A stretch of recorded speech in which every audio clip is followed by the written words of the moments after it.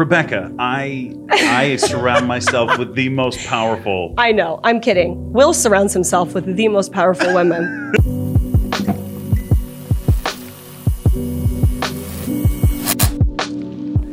Hey everybody, welcome to the Iris Global Green Room podcast. Oh my God, we are here with Rebecca Bender. Oh my gosh. It's happening. It's happening again. Again. It's happening again, but these guys don't know. Take two. I got a lot of hate. All you guys, you gave me a lot of hate.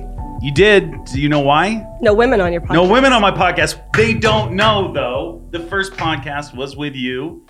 And so take that, all you people. Technical issues. Don't judge judgy judgertons. A lot of you guys gave me feedback. You said, hey, Will, you don't have women on your podcast. And I say, mildly accurate, but inaccurate, because you were the first. You were the first one. I was the first one. And it failed. I failed. I asked horrible questions. Technical difficulties. I called you. I had people yell at me. Who?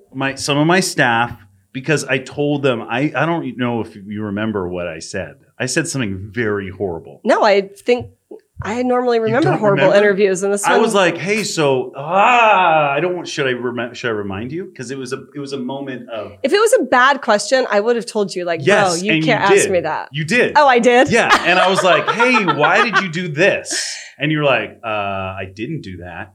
What the heck are you talking about? And I felt like this big. No, I'm sorry. No, it was good. It was good. And so I told staff, and they all yelled at me, and they were like, how could you do that? Here's the thing. This is why no women come on your podcast. You're a creepy weirdo who doesn't know how to talk to the ladies.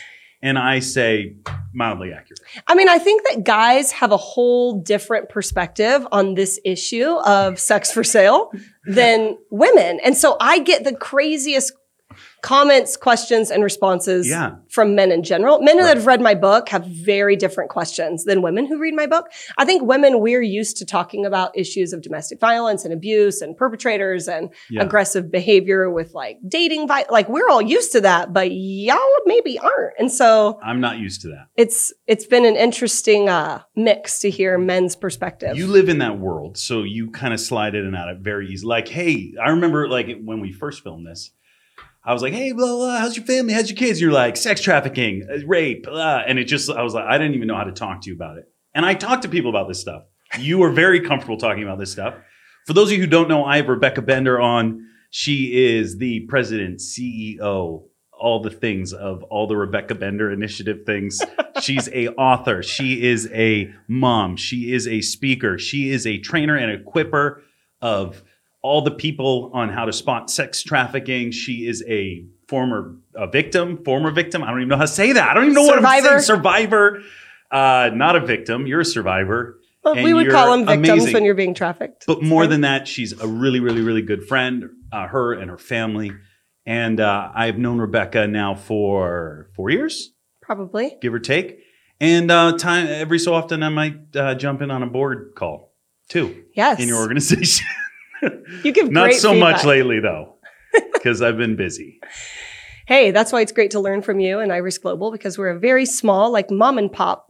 You are not small. Nonprofit that's just trying to figure out how to do this thing and live life for Jesus, and it's not easy. And I always make probably the inappropriate joke that's like, my trafficker didn't teach me how to run a nonprofit. So when you kind of get thrown in to like want to go after your calling and take your lived experience and do something with it, if people don't come around to help mentor you, you're literally just out there floundering. So it's awesome when you can jump on the call. Well, I've watched you soar and make amazing decisions. There's a lot going on in your life. I want to talk about it because God's just done a ton. We might try to tiptoe around some of the past because I know people have questions and all the things. You just said you were trafficked. I'm sure people want to know about that. We're going to get there. But read the book. We're going to do that too. There we go. We'll just get right into it. In Pursuit of Love. You're actually in town for the launch or one of the launch parties here. Mm-hmm. And this is going to bless you and wreck you. And we will talk about that. But before we get into it, as I was waiting for you, because you're super duper late, I want to say, no, I'm just kidding. You were right on time. I was looking at your Instagram and I saw a picture of you and Selena Gomez. Yeah. Was that like, what? Why are you hanging out with Selena? Well, Selena it's not like I'm hanging out with her. We're not like That's what it looked super like. great friends. I don't call her at home or anything, but Selena Gomez has been an advocate for human trafficking. She's been a brand ambassador for A21 for a while. So she's been a speaker at several galas that I had been a part of. There's several people that are really using a lot of their influence to really help people sound the alarm about this issue. Yeah. Angela Johnson has been a great, Who's Angela Johnson, really well-known comedian. Okay. She makes the funny joke that her husband was a Christian rapper and she's a Christian and a comedian, but she's not a Christian comedian. She says, I love Jesus, but I'll fight a girl. Okay. I know who that is. So she's been a great friend and ambassador of trafficking. Ashton Kutcher has probably been our biggest support. Yeah. Who endorsed this book? Yes, thank you, AK. That's pretty cool. Yeah. Ashton, we talked about that. AK for the win. I encouraged you to reach out You're to him. the one Do you that remember told me, you yeah. didn't want that? No, I was like, bro, Ashton is not going to endorse my book. He did. Rebecca is a true leader in the fight against trafficking. She's an inspiration who is changing the world with action. Yeah, when we were talking, we were like, who do I get to do the things?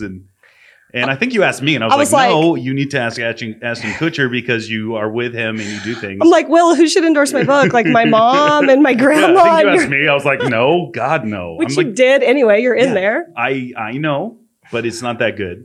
But anyway, I say Ashton is probably a better endorsement. He like people see him. He speaks in the Senate, or he speaks on this stuff. How did you get connected with him?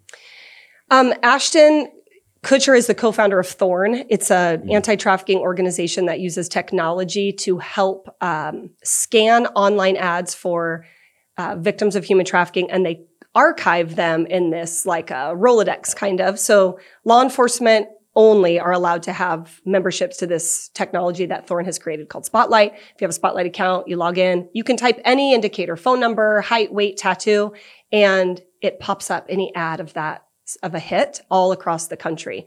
And this has been phenomenal for law enforcement because usually those type of websites, they delete all files after 6 months. Okay. If you subpoena them for a court hearing, it could be like, oh, we just never got the subpoena and now that whole account's deleted. And so Thorn has been paramount nationally because they're archiving in real time. They've just created technology that's constantly just saving ads. Really? So law enforcement can find them. You say ads, what are you talking about? When like ads on different websites where sex is for sale. Okay. And so it's not the black market. It's just the regular web. And it's really hard for people to identify whether it's an ad for someone who's being trafficked or if it's an ad for someone who's there as what would be considered a pro-sex worker. And there really is no way to tell the difference. And so from an ad. And so, that's hard because you don't know if a trafficker is posting that to sell someone or if someone's doing it by quote unquote choice, which we could still debate. But so Thorn has been a great fight because they've helped law enforcement save ads and it's been really useful during trial and investigation. And so anyway, Ash and I have been booked to speak at several different conferences here or there. And we were doing an event in Atlanta at the Mercedes Center for International Rotary, about 45,000 people. And I was like, no pressure. 45,000. Yeah.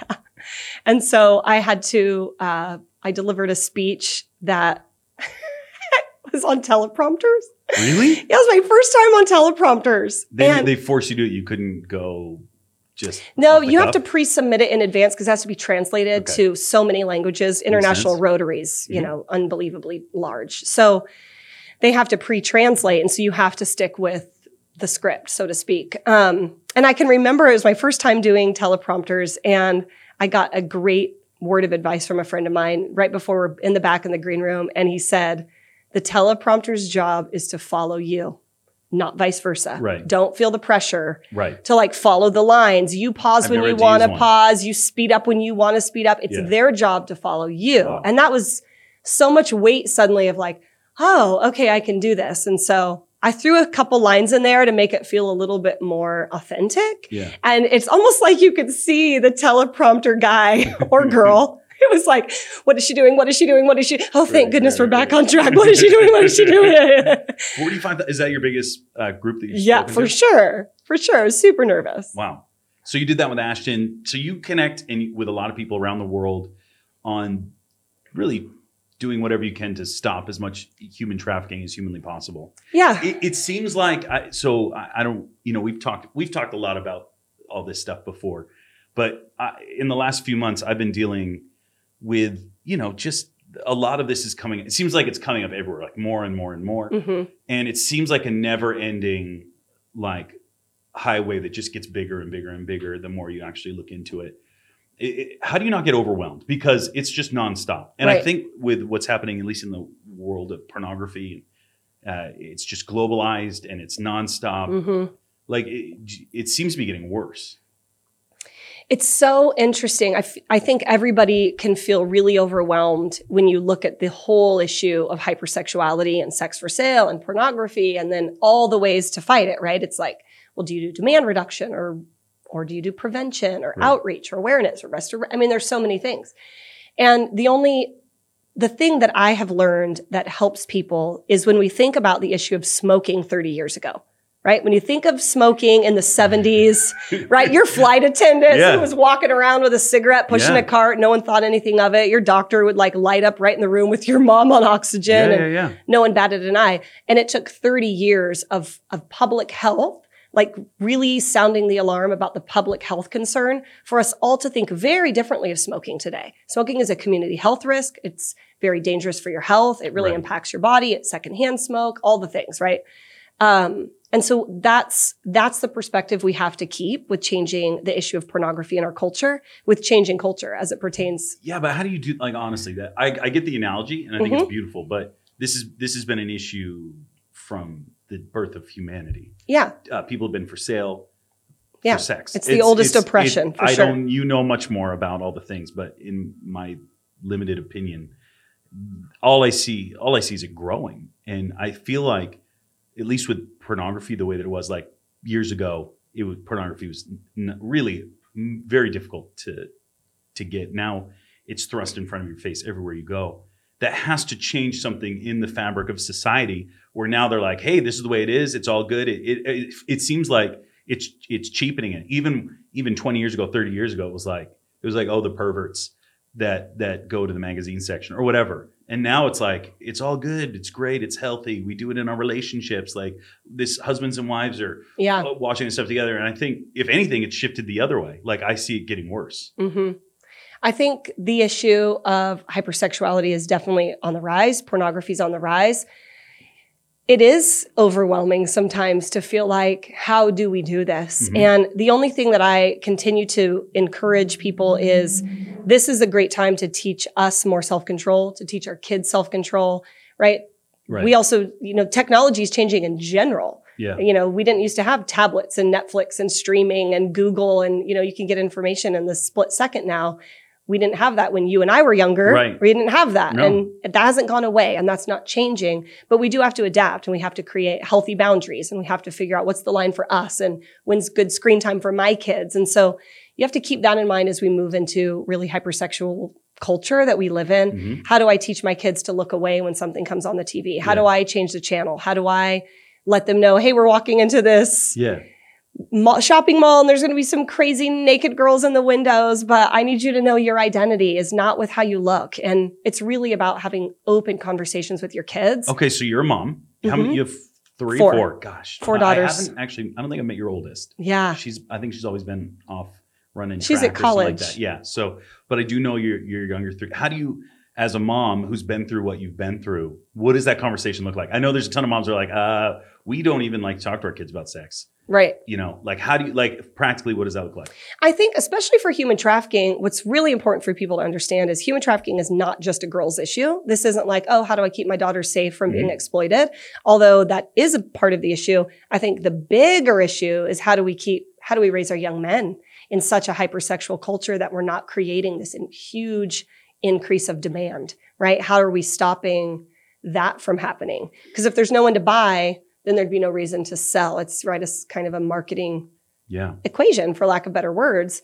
And this pornographic culture is raising up a demand like never before. Right. And so it really is a boys' issue. This really is, how do we shift the way our young men are seeing pornography and sex for sale? Really? How are we teaching our young men to become defenders and protectors and not exploit and objectify? And Yeah, but catcall and how do you do that in a nation where people are more like, hey, there's equality and everybody's the same and women are looking at it just as much as men are. Well, they're not looking at it just as much as men are. Okay, because I've heard the stats, and that's why I submit all my uneducatedness to you. But the stuff that I hear is like, hey, and actually, even the stuff that I see, probably in the communities that I minister to around the churches when I talk to people, it seems to be a semi-even struggle these days. Yeah, porn, I think, definitely is on the rise for women. I mean, we are seeing women and young women see porn more than ever before, especially because it's so easy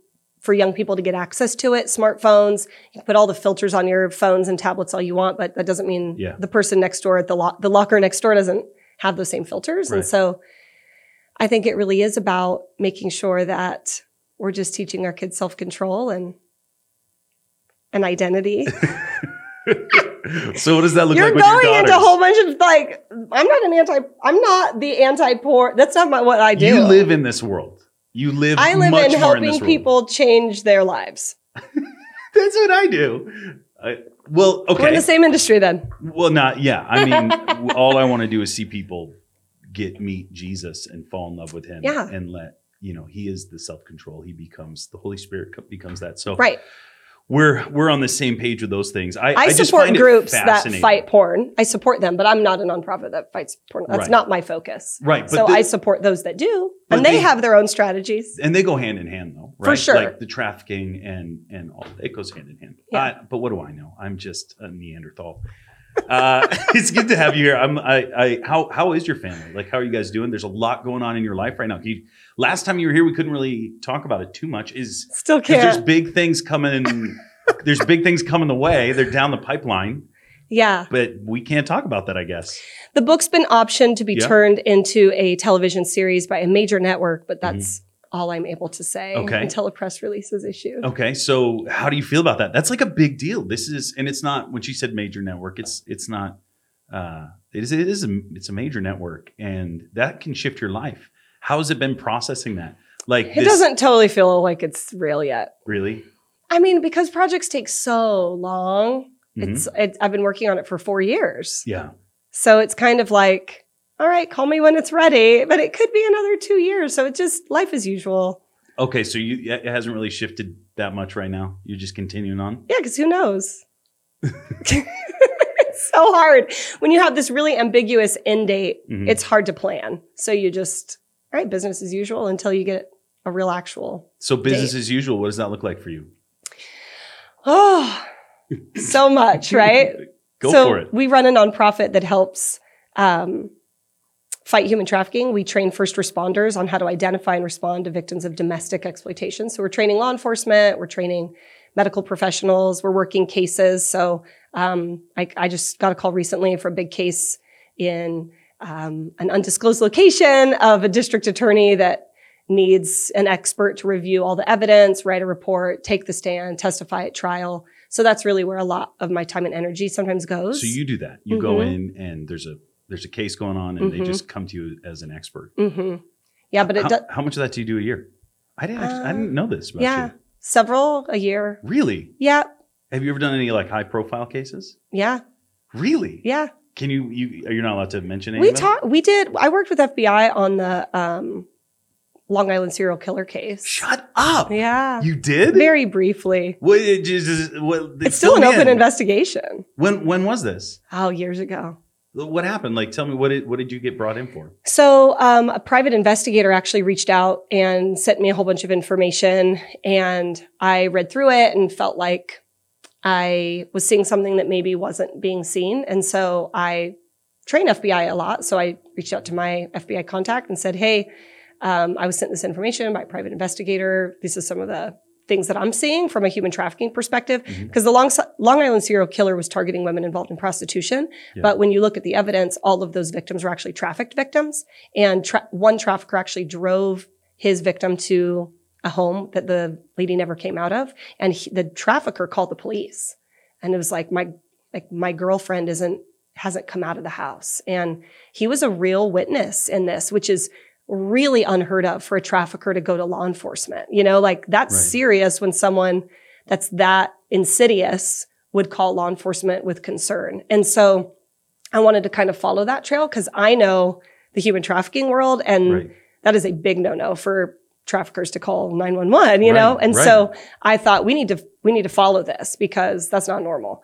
And I was able to identify the escort service that the victims who had been murdered were booked from. Really? Mm-hmm. And so I called my contact. He put me in touch with, there's one FBI agent who'd been assigned to the Long Island serial killer case themselves. And so him and I had several conversations. I sent him the information I had, and that's kind of it. I mean, unfortunately with law enforcement and open cases, sometimes you don't get follow-up. You don't get feedback. You just have to trust that they're taking the information and running with it. And come on. it's kind of hard because you don't get to see the fruit. Right. But I think that's a lot of all of us. We all plant seeds. Yeah. You know, you're doing work with someone and they may backslide. And next thing you know, 5 years later, they're saved and they're doing great. And you're like, awesome. And they're like, hey, that one thing you said. And that's all you can do is continue to plant seeds and trust that you're just the seed planter. You're not always the harvester. And sometimes you get to harvest, and that's what keeps it going for yourself and your own, like, you know, this is worth it. But it's not always going to be the case with every person that you help. Wow. So when you work with FBI, what are you training them? Like, give us a crash course in what to look for somebody that's being trafficked. Because you go in like Super Bowls, like before Super Bowl, you actually do this. Like, what do you give me your like top 5 points in a nutshell? Like, what are your training? No pressure. Give me a 4-day training in 5 points. You can do it, girl. I think the reality is, you know, I was trafficked for nearly 6 years. Mm-hmm. And during that time, I was traded and sold between 3 different traffickers. And so I learned a lot of tactics that multiple traffickers employ. I used to be really ashamed of that part of my story because people in that life are kind of looked down on. If you have more than one trafficker, then they call you names. You're really ostracized a little bit. And so for a long time, I didn't want to talk about it publicly. Yeah. And then I started just feeling like God just continued to remind me that I had 3 more types of, there was 3 more ways that I could identify and relate with people if I was just really vulnerable with the fact of all that I had been through. And so knowing how these 3 very different traffickers operated gave me a lot more insight than I realized I had. And so after that, kind of watching how they work, watching how they move victims, how they recruit, how they groom, how they keep victims in compliance, different coercive tactics that are employed that aren't always physical violence, helped me to just realize that maybe I could, if cops knew this, would they investigate differently? Would they treat victims differently? And then in 2006, the feds raided our home. My trafficker was indicted on over $4 million of tax evasion. And so that gave me this whole other perspective of how like a federal case is investigated. And I can remember when the feds came to one of the houses in Dallas and raided the home really early in the morning. And they had an arrest warrant for one of the victims that wasn't there. Yeah. And so we were in Vegas, and we knew at that point that it could be any minute that they would show up. And we were around, you know, just a little bit away from her. And about, 6, maybe 9 months later, U.S. Marshals surrounded her apartment. And I remember getting that phone call, and that's actually the opening of my book, getting the phone call like 5 or 6 in the morning of her just saying they're here, and me grabbing the kids and hopping the fence and sitting in my neighbor's backyard. And I can just remember like holding my daughter and this other little boy and crouching down in the backyard of some lady's house, you know. How old were you? I had to be 26 at the time, maybe. And I can just remember thinking like, I'm afraid the neighbor's going to see me. Yeah. And now in hindsight, now that I'm 38 and I'm healed, well, it's probably debatable if you ask my husband. But I can remember thinking though, like, the scariest moment for me was what the neighbor was going to think. Not that there's a federal raid that's taking place, not child welfare, child custody services possibly for the kids, like that I'm worried about what the neighbor. Yeah, fear of man. Yeah. Yeah, and so that was really scary. So I just walked around the neighborhood. I was told not to come back until I got a call that it was safe. That's what my trafficker said to do, and so that's what I did. And then I came back, packed up everything, and we lived in a hotel for the summer. Wow. Afraid the feds would come again. And so you detail your whole story in this book. You beginning, middle, and end. And I do want to encourage everybody watching to reach out and grab this. When we talked before, we spent this whole time going through your story. Mm-hmm. And it's a lot. Like, it's a lot. I told these guys afterwards, I was like, I don't know how to, I don't know what to do with my hands or my face when you're telling your story. It is a story of redemption. It's a story of even finding God in the middle of it. You got teary-eyed a lot through my story. And I told myself I wasn't going to go there today, unless we go there, and I'm fine with that. Well, a lot of the book, the funny part is, and you well know this, right? When you write a book, you're contracted for a certain number of word count. Right. And I was contracted for about, 55 or 60,000 words, and I turned in 93. And they were like, oh, so we have to cut half your story. Yeah. And so even still, it was like, this still isn't everything. Right. But I thought when I got the book deal, finally, I'm going to get to tell the whole story. Because usually, you got 20 minutes on a stage or 45 minutes, and you're not getting it all in. You're picking and choosing specific stories to tell that will help that demographic walk away with some call to action. And so I felt like this was going to finally be my chance, and it still isn't. So what do you do, right? Just keep going. Yeah. Keep having the conversations. Every time that I've chatted with you, we met at a Darren Wilson filming in Orlando, Florida. And to this day, everybody there said that your time sharing was the most powerful out of all of the sharing. And I didn't actually hear it, but that's when I first met you and started listening and hearing your story. And every time we connect, I get to hear more and more and more. It is a crazy story. I do, all of you know, watching this, we don't pitch product. This is not like me pitching a product. I don't have it in our bookstore. Where can they get it? You can get it anywhere books are sold, Amazon, Barnes & Noble. The Audible is me reading it myself. So I'm the narrator. So you'll get to really hear the sarcasm. I was afraid if someone else read it, no, she's going to read that like a real line. And I'm being sarcastic there. Yeah. But it's hard to write sarcasm into writing. I'm really sarcastic. So when I wrote my book, half of it I wrote myself, the other half I used a ghostwriter. And she said the hardest thing was capturing my cadence, my sarcasm. It's very difficult, but I want to encourage you, go out and grab this book. You can get the full story, give it to, just get it in the hands of anybody. I think that this is a story of redemption. It's a beautiful story of redemption, and even like the pitfalls along the road, it's going to wreck you. It's going to break you. I asked you a question, and I do want you to answer it. I think we got caught in the weeds on what are some of the things that people can look for in their community about spotting trafficking. What are some of the things that you go in and teach? And I know it's long, but give me some highlights. What I would teach law enforcement is very different than what I would teach community people to look for. So I want the law enforcement stuff. Well, we don't want to give away investigation tactics on YouTube.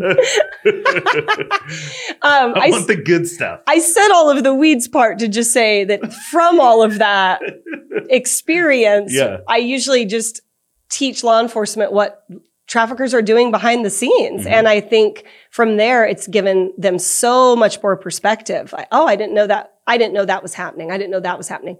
How to follow the money. How did we launder $4 million, right? How did we do that? And so obviously that's what they could prove. So usually that means there's a lot more that they couldn't prove, right? Yeah. And so just teaching law enforcement various investigative tactics and what to look for and where to go.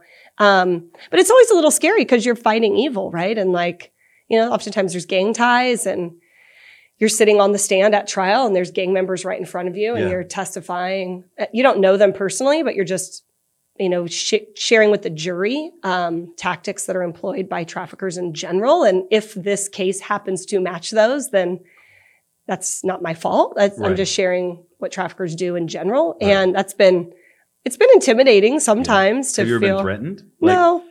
Since you've been coming out and doing this, you've never experienced any threat from the groups that are, in the process of selling people or trafficking people. Have you ever had anybody come after you? Only people that have threatened me have been pro-sex workers. I get a lot of threats from pro-sex workers. What do they say? You're ruining our money. Not everyone here's traffic. This is our body, our choice. What do you think about that? Because there is a group of people that is. I've had them take pictures of my kids and repost it on their own social media and say, go get them. Stop. What'd you do? Cried. You're scared. You don't like call the cops or Nothing you can do. I mean, it'll be gone in 24 hours. It's on an Insta story. Like, what do you do? what do you say to the women that are like, hey, this is my body. This is good. Like, I love this. Nobody's forcing me into this. That are the vocal ones. I know that there's probably the small community that believes that. I think the bigger issue is, how did you get involved in sex work in general? If there's a lack of options and a lack of choice and a lack of opportunity, a lack of seats at the table, then our real fight together needs to be, how do we create opportunities for marginalized people? How do we create options for people that don't have opportunity to get an education, to get a great job? We have the same fight in that, right? Yeah. I don't want someone to feel like they're in danger every single day. And it's like playing a game of Russian roulette when you knock on a hotel room door. You don't know what's going to be behind that. And some people don't make it out. Right. And we, pro-sex work and anti-trafficking survivors and advocates, we all agree that there's some inherent danger in this line of work. And if we can have opportunities of similar income and flexible schedule, would you still choose it? And if the answer is no, that you wouldn't still choose it, you'd choose the safer option if it still gave you flexible schedule and still gave you the same income, then for me, that's the answer. Like, then you wouldn't choose it. If they weren't paying, would you still do it? Right. And is that normally the answer? I mean, the fact that money's involved is inherently coercive all in itself. Yeah. Because if I didn't have to pay you to do it, then that in itself is showing that there's something that's being held over someone's head. To comply, to conform. And I mean, I'm sure people will say, here's the thing, there's five lanes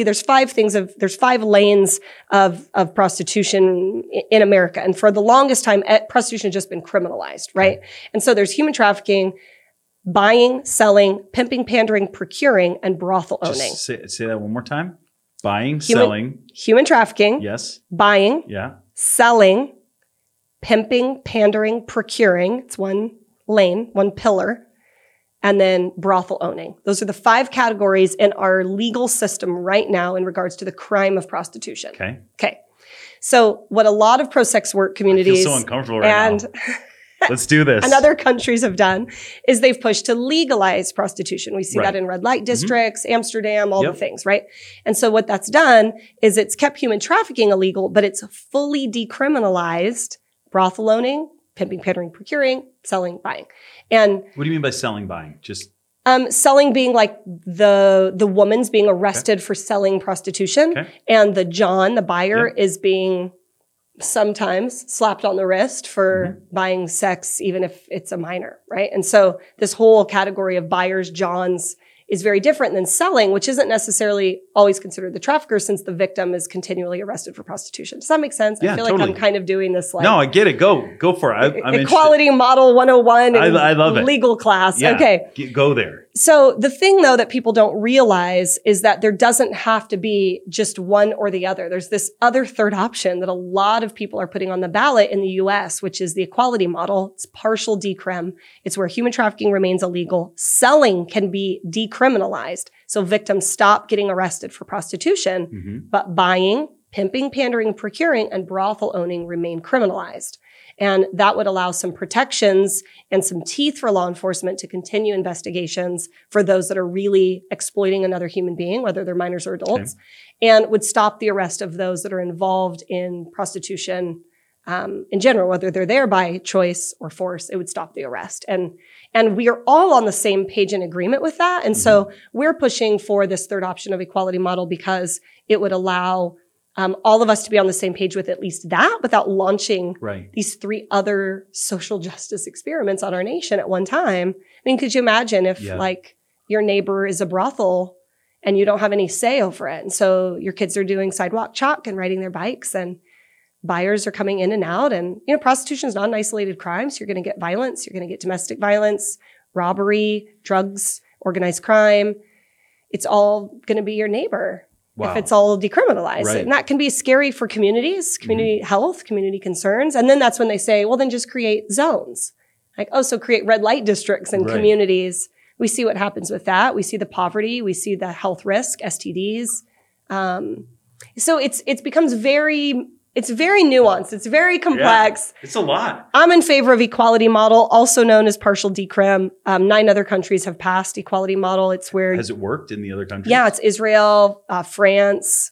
Can't remember the other ones off the top of my head. I'd have Right. to Google it. But there are a lot of countries where they've taken the stance that prostitution is gender violence. It's violence against women, since that's predominantly those who identify as female are targeted. And it's creating a culture where they see prostitution inherently as violence against women. Wow. And so it's shifted the way nations see the issue. And that trickles down. How the way you see pornography, the way Right. you see sex for sale. Hopefully it can make a difference. It's a big fight. It's crazy. I don't even know where to begin. I did a little bit of research, and I feel like I have no idea about how to even talk to you about this stuff. But I do have a question. Okay. Do you do work with in like the pedophile world? Because No. that has to be a part of human trafficking. It is. But you don't do any work in it. So here's the thing. With human trafficking, there's so much you could do. Right. I mean, but we all can't do it all, right? Like I can't do everything. I'm a small mom and pop shop. I'm what's considered a survivor leader. Survivor leaders, we're stepping into this field with nothing. Mm-hmm. We're not stepping in with degrees. We're stepping in literally with nothing. And so you are building from the ground up. And so you just don't have the social capital. You don't Right. have investors coming in. You don't have that as survivor leaders. And Yeah. so you can't do it all. You'll be spread too thin. You'll burn out. And so it's been hard to stay mission focused, laser focused, to just really stay in my lane. And one of the things that I've helped people do in my fight is to help people find their lane. So we have a really great tool that's called Finding Your Lane. It's a quiz that people can take. It's funny. I tried to make it fun and lighthearted because humor makes hard topics palatable. And then it just explains these 9 different ways that you could fight human trafficking. And it points people to the anti-trafficking organizations that lane is their focus. So Right. it's not just me doing everything. I'm like, get involved with them. Get involved with them. You want to fight porn? You want to fight prevention and demand reduction? There they are. Those are the guys doing it. Go be with them. Go support them, because everybody needs help, but we all can't do it all. Find the lane that really makes your heart come alive, and then get involved and do something. And so your lane is in the survivor. Say it again. You're a survivor at leader. Yeah. And so you're basically just working in getting women out of prostitution, rehabilitation. You look at me, you're like, you are dumb as a bag of hammers, Will. Have you sat in a board meeting? Do you know what we do? No, I know what you do, but it's like, every we time do not help talk, survivors get out. You used to. We help train law enforcement how to get them out. No, we've had major conversations. Okay, You're like, I took people in. I took this one. And I'm like, I yeah, get the call when you it's do. in my own town. Okay, so you do that. Yeah, I do pay it attention at board meetings. I do. I don't try to make that that's not my focus. So Right. I don't want like the world calling me to help them with an escape, because Just that's call not my Rebecca. focus. She'll help you with an escape. No. Yeah. If No. you're in my city, right? Like, how can you be in your tiny little town and you're the only one that fights trafficking and you get a phone call? Right. You have to help. Yes. But that's not the focus of what our nonprofit does. Our focus is to teach at conferences of all different sorts, Mhm. helping train law enforcement, first responders, and other people that want to have a message of hope and resiliency, that you can overcome anything, that parents can have hope, that if their kid's lost, like it's still. So I preach a lot. Yeah. I write a lot of curriculum. Rebecca is an amazing, not just speaker. Like we haven't really gotten a lot into your faith, but all of this, everything that she is saying is done on the backdrop of a radical faith with Jesus. Mhm. And I love that, because we've had that conversation where like, where's the crossover? You know, like, because you are an amazing preacher. I've watched you minister here locally Mhm. and move in your gifting, God's gifting on your life really powerfully. Thank you. So you're not just this is all done in the backdrop of Yeah. loving the Lord and going after His Spirit. And I mean, we're Iris, we're a missions movement, and that I love watching you navigate. How do I do this thing that the Lord is calling me into, which is very secular isn't the right word, but it's like I'm in the world, right? Like Mhm.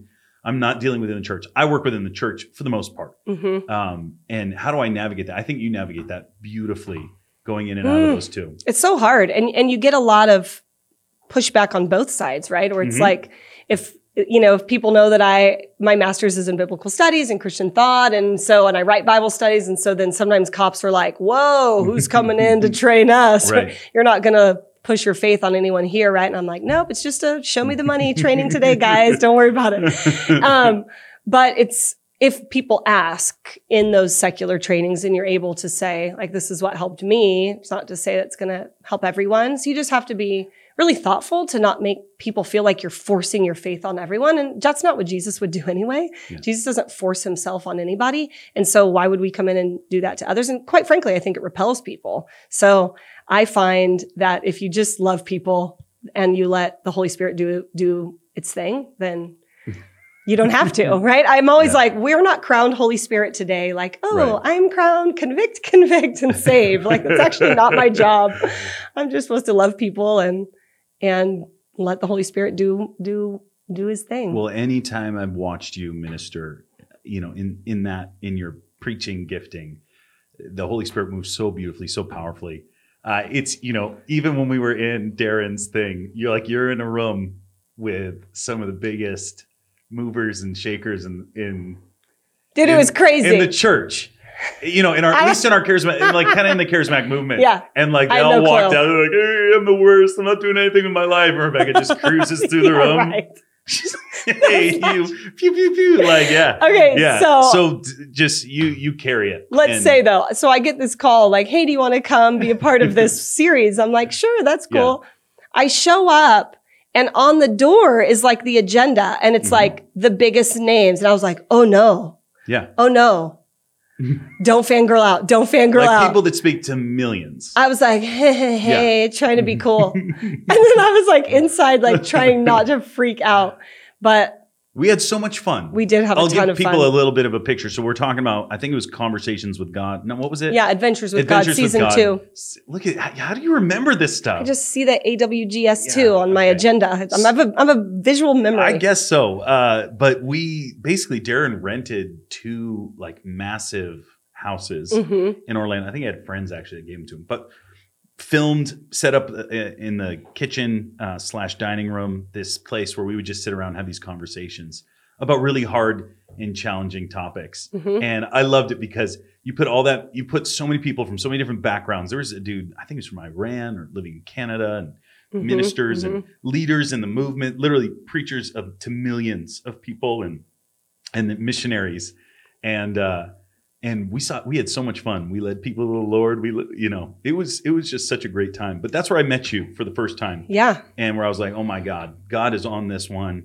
I just want to do whatever I can to stay connected. And we've stayed connected ever since. I'm so grateful for it. What you've brought into my life has been amazing.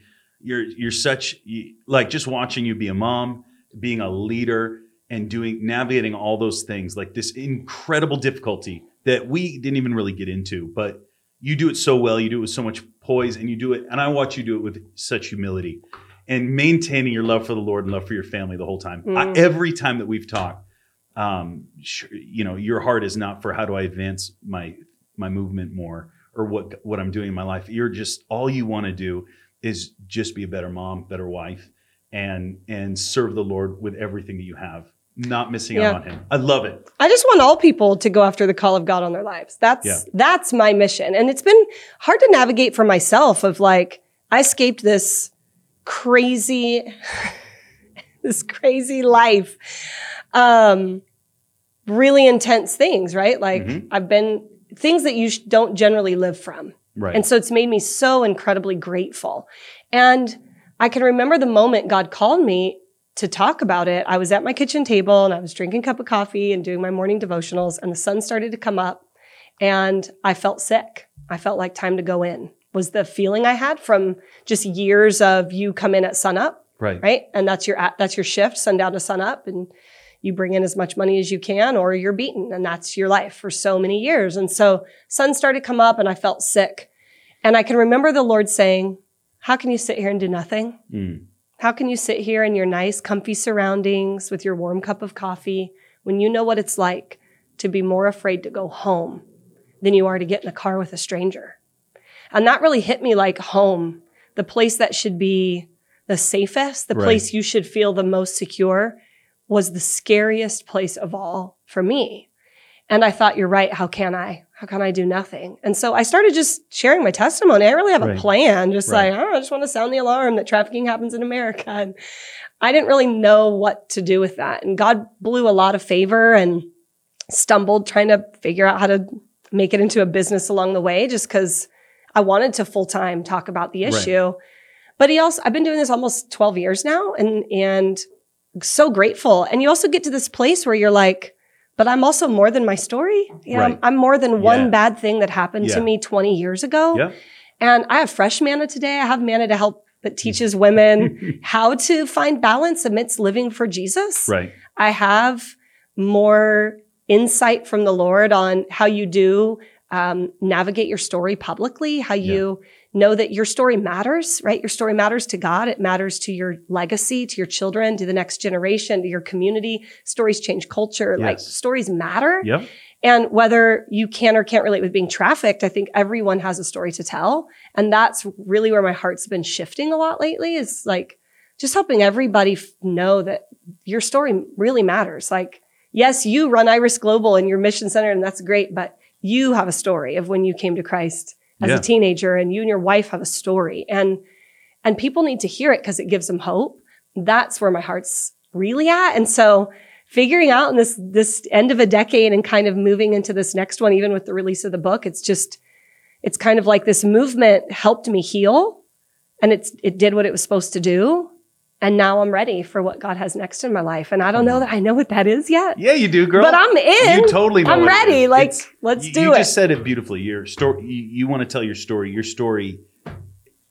I mean, it's told all over. You can go online. You can go on YouTube. Look up all the things. It's there.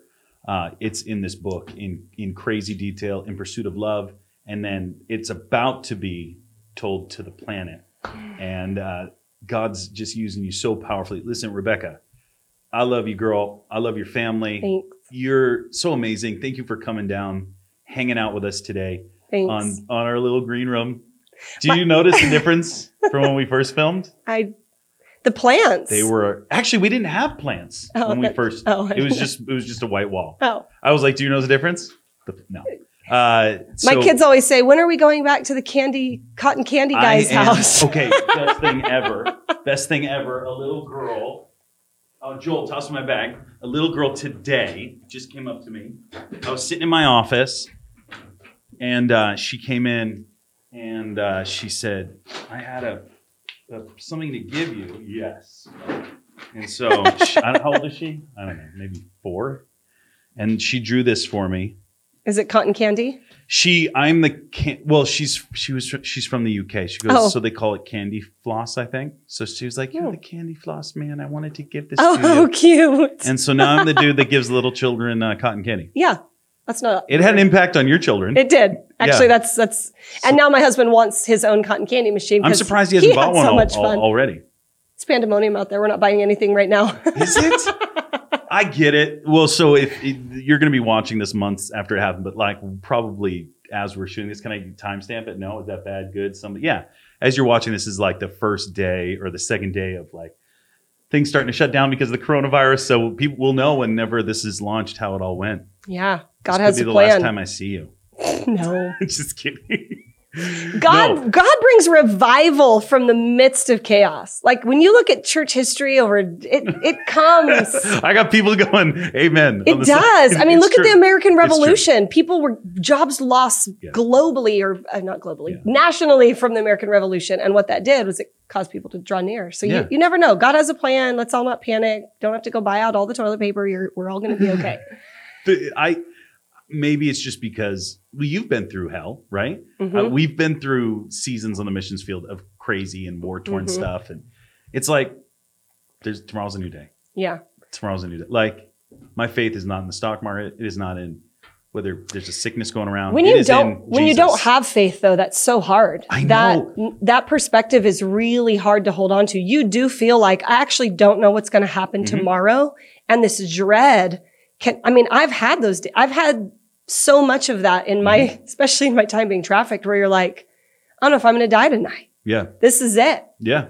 And that can be so consuming of your thoughts that's what real freedom. Real freedom is knowing God so relationally that your 100% trust is in him. Right. That's so like peace, weight off your shoulders. It's not in my control. God has a plan. Yeah. Man, that faith doesn't come easy though. You got to build your There's faith. There's a lot of Christians that are scared right now. Yeah. I shot a video yesterday and we sent it out, or it's being sent out, I think today, to our team. And I was like, our core values are we suffer if necessary. We find joy in the middle of everything. Like, it doesn't matter what's going on. Joy is not an option. And as I was praying for our team and around the globe, I was just going, this is when we shine. Like, this is when our tribe shines, right? That's like, good. And I haven't heard a bad testimony from any of them. They're all like, yay, we get to do stuff, We get like, really, this is when the body of Christ needs to rise up and be the body of Christ, bring peace. And it's so very easy to lose that. I struggle with it. Most believers do. The struggle isn't the issue. It's what you actually end up doing with it. Mm-hmm. God doesn't mind a little fight or a little struggle. It's what you actually end up doing it at the end of the day. But you, Rebecca, you're amazing. Thank you. Vice versa. If people want to follow you, do all the things that people do, what would they do? Join us on Instagram. Boom. On the gram. I'm Rebecca Bender. You are Rebecca Bender. I'm Rebecca Bender. That's it. All the things are on there. The link tree bio, all the things. It's all the things. I'm sure after this, you're so impressed. You want to follow me too on Instagram. People already laughing? Do. If they're watching this, they already follow you, bro. I'm not good at the gram. We had that discussion in another podcast. At Will Hartman. Boom. Don't you have an intern that works in social digital content? Actually, they're both sitting in this room, and they're not that good at the job. Instagram's about to blow up then. Just because kidding. they are amazing. I can tell. Are they? I don't know. I'm trusting. By the time this is launched, they won't be a part of our organization anymore. This is awkward. They're not posting anything. Listen, thank you guys for watching. Which camera would you like me to look at? You pointed to different cameras. That guy. Hey, thank you for watching. It has been a pleasure to have my good friend Rebecca Bender here on the Iris Global Green Room podcast. Listen, you hear me say it. We don't do this stuff for money. We don't do it even to sell anything. This is done purely because we have the most amazing people in our lives, and I want to share them with you guys. And I know as you pass it around, as you share, like this testimony alone, there's people that actually need to hear this. They actually need to read this book. And we love opening up a door and bringing these conversations into your life. And if you like it, and I know you really like this one because first female on the Iris Global Green Room podcast. Boom! Yes. Wait, we're supposed to have social distancing. No, we're not. Not in my green room, we're not. And go and like, subscribe, hit bells, things, and that will remind you to watch this, share this. I'm honored. I'm honored to be the first lady. You are the first lady. And better get Moosey on here. Oh, it's in the works. Okay. It's just, we have to do it in a good moment. There's like seasons when you're like, hey, I really want to put my wife on and let her talk freely. And then there's other seasons where you don't. or she's like, stop interrupting me and just give me 60 minutes with the mic. The reason why I don't want to do it is because of what people will say about me. They're going to be like, oh, you just interrupted everything. And that's me. So I don't have self-control. You should co-host. I should. She should co-host with you. Okay, so we've thought about that. We've thought about like doing panels. We've thought about doing getting my mom and dad on here. I actually asked them. They're not really into it. No, not your her. niece. Gosh, maybe her. That's a good one.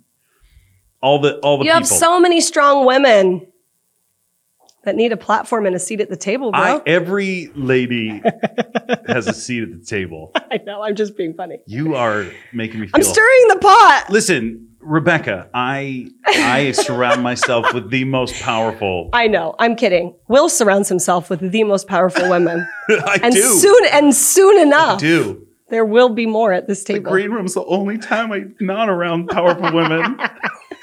This is my man cave. It kind of is. But anyway. I really do know you have incredible women in your life. That's we why we can joke so freely, because of the comments are like, if they actually knew how many women you support and how strong and you joined my board and continue to push me to be all that God can be. And Yeah, I mean, You have that's your way too daughter easy, and your sister and your nieces. I mean, that's all just natural part of. and the you work for a family. woman. Yeah, Like, with great joy. yes. Most days. No, I'm just kidding. All the days, Heidi. I love you. Okay, listen, love you guys. Thank you for watching the Iris Global Green Room podcast. You're a woman. We got a woman on. We love you guys. We'll see you on the next one. That's okay, right? It's totally okay. I think it's good.